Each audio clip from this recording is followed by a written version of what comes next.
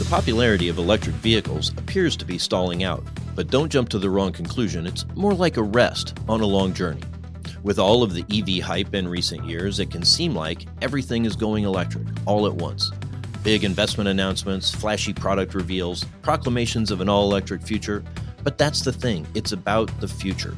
It takes time for vehicles to be developed, for mines and battery plants to come on board, for chargers to be installed, and for maintenance to become reliable.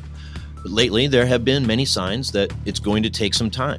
GM is holding off on retooling the Orion plant to make electric Silverados, and Tesla is pausing construction of its plant in Mexico.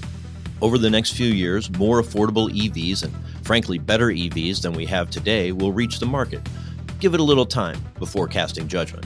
With this week's Automotive View, I'm Jamie Butters, host of the Daily Drive podcast and executive editor of Automotive News.